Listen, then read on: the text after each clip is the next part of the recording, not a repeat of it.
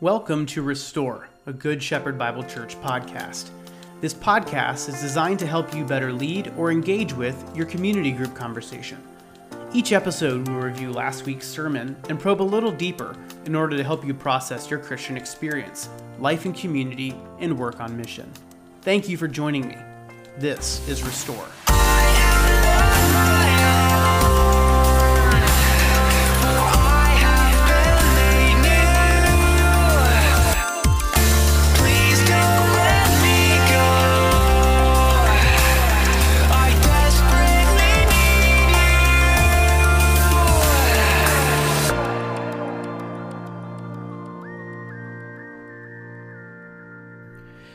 Hey, welcome into Restore today. I know it's been a minute since we've been able to have one of these episodes to kind of update you and keep us current on community life discussion. But we're here in 2021, so it's a new year and getting back into the rhythm of things past the holidays and getting back into the life of community at Good Shepherd Bible Church. But I'm glad you're with me. I'm glad you're joining in. I'll go ahead and read our passage. This is our series, Witnesses from the book of Acts, Imperfect People Beholding God's Perfect Work. And we are in chapter 4 of Acts, and we are reading verses 13 all the way through verse 31. So it's a longer passage today. Hopefully we'll fly through the review by way of some questions for your community group discussion. Verse 13. Now, when they, the group of Sadducees, saw the boldness of Peter and John, and perceived that they were uneducated common men, and they were, uneducated common men, they were astonished, and they recognized that they had been with Jesus. But seeing the man who was healed standing beside them, they had nothing to say in opposition. But when they had commanded them to leave the council, they conferred with one another, saying, "What shall we do with these men? For that a notable sign has been performed through them is evident in all the inhabitants of Jerusalem, and we cannot deny it. But in order that this may spread no further among the people, let us warn them to speak no more to anyone in this name." I'm sorry, I'm having trouble reading today. Verse 18. So they called them and charged them not to speak or teach them at all in the name of Jesus. Peter and John answered them, "Whether it is right in the sight of God to listen to you rather than to God, you must judge. For we cannot but speak of what we have seen and heard."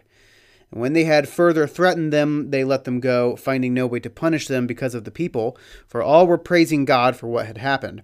And the man on whom this sign of healing was performed was more than 40 years old. When they were released, they went to their friends and reported what the chief priests and elders had said to them.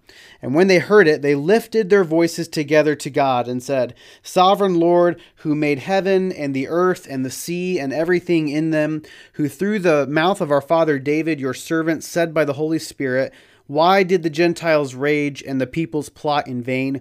The kings of the earth set themselves, and the rulers were gathered together against the Lord and against his anointed.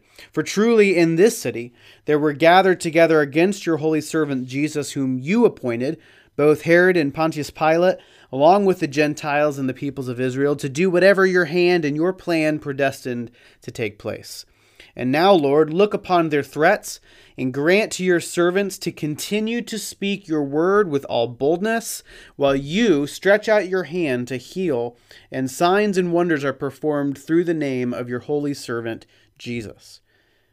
And when they had prayed, the place in which they were gathered together was shaken, and they were all filled with the Holy Spirit and continued to speak the word of God with boldness. This ends our reading. We've been talking a lot about this idea of idolatrous power and the contrast with God's power, or we can say it a different way. We kind of started off saying this way. There is this promise out there of power that, if you just have power, if you are powerful enough, you can save yourself, heal yourself, make your life worthy. I mean, there's several ways we can say it. We can, but I think the biggest end of this idea of power, regardless of what it actually looks like in your life. The end of it is some offer of salvation.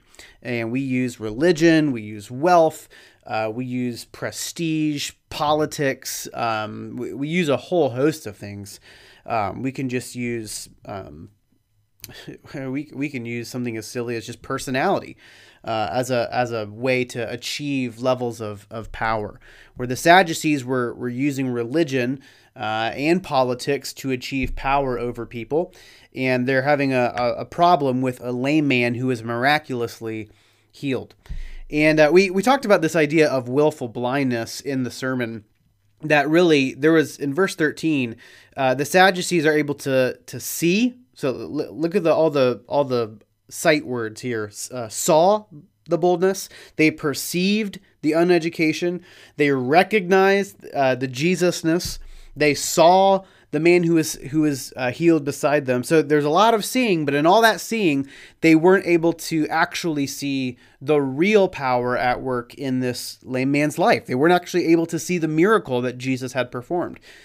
Their eyes were blinded by faith or lack of faith to see the miracle of Jesus or the salvation of Jesus. And so I made the point, the first point here from verses 13 through 22, that idolatrous power pursues death in the face of life.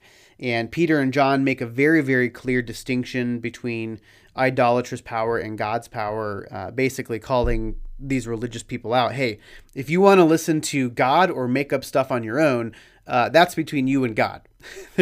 There are two things at work here.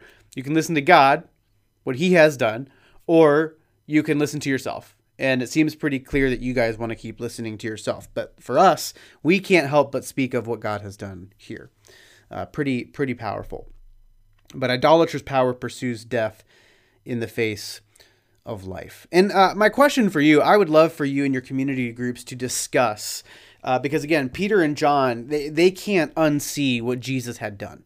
Their eyes were opened to see the miraculous. First of all, they saw a crucified and risen Savior. And really on the back heels of that, their eyes were open to see the miraculous, like this lame man walking.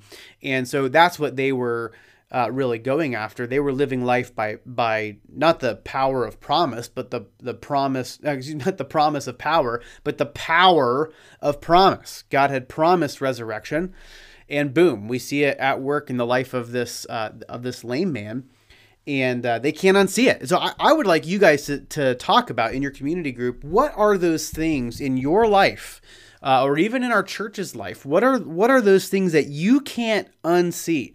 What are the miracles? I want you to share some testimonies. What are some of those things in your life you can't unsee? It would be the highest form of rebellion or unbelief to deny whatever it is God did in your life. I know for me, I can think back very clearly, helping me understand the aspects of faith. I remember when I was 18.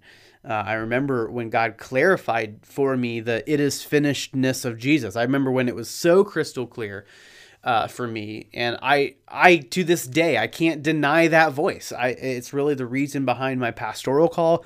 It's the reason behind my missional unction in my life, regardless of my pastoral vocation.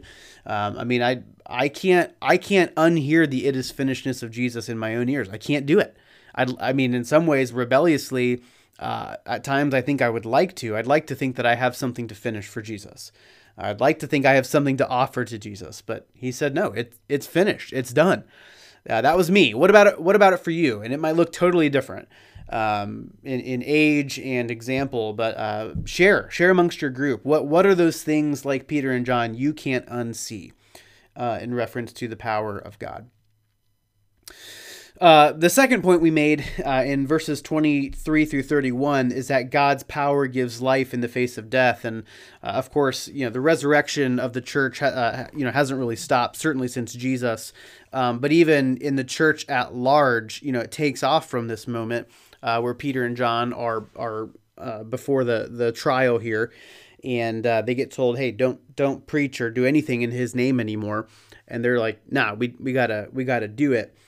and they go back and report to their friends and family, and all of a sudden, they're praying that God would give them boldness in the middle of persecution. They are out and out rebelling against the Sadducees, who are telling them you can't speak in this way.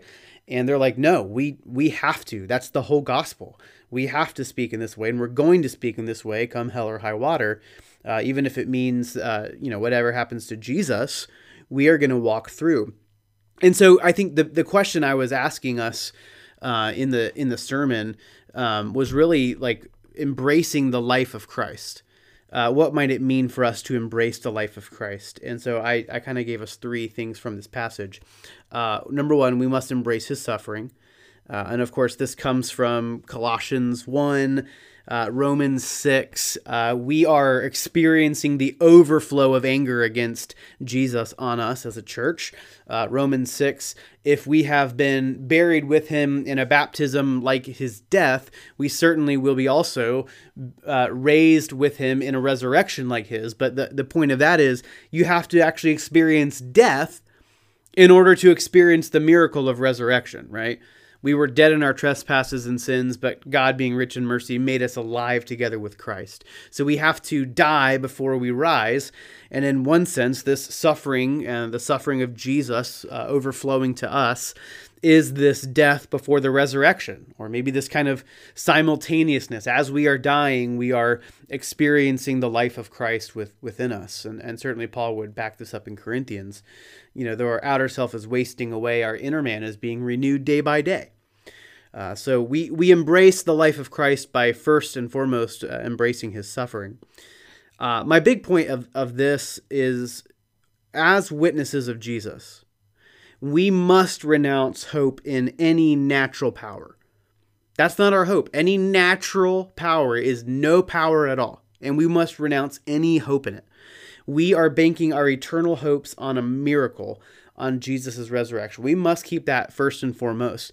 We are not banking on human progress. We are not banking on merely Christian ideas on sanctification. We are banking everything on resurrection, a pure miracle of absolute dead to life. Okay, and certainly that would include sanctification.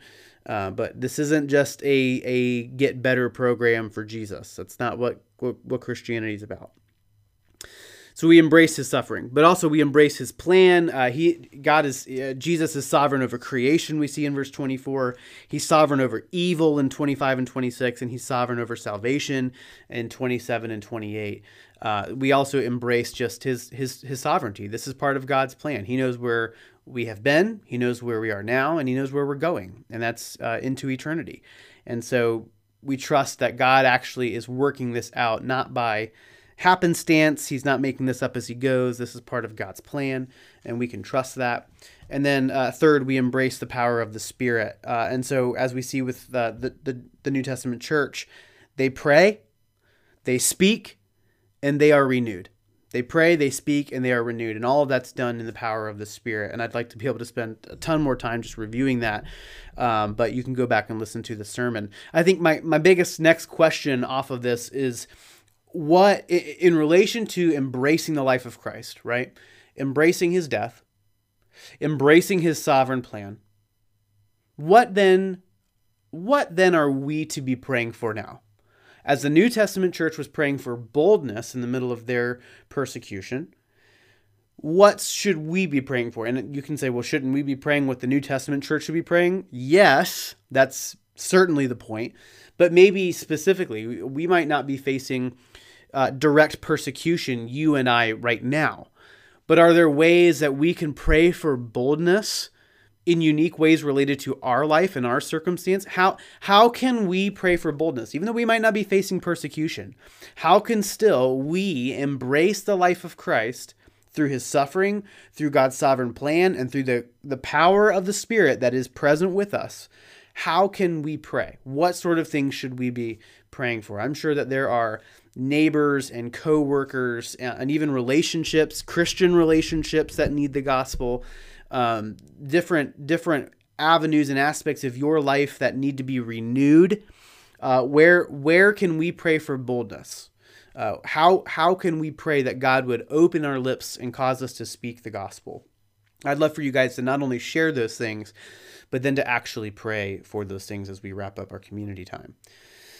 All right, so those two big questions. What are the things you can't unsee? And what are the things that we can pray for in light of embracing Jesus' resurrection life and the power of the Spirit? All right. Hope you have a great community time, and I will be praying for you. I'll be happy to join in with you in conversation. But may the Lord bless you as you proclaim the gospel together. See you on the flip.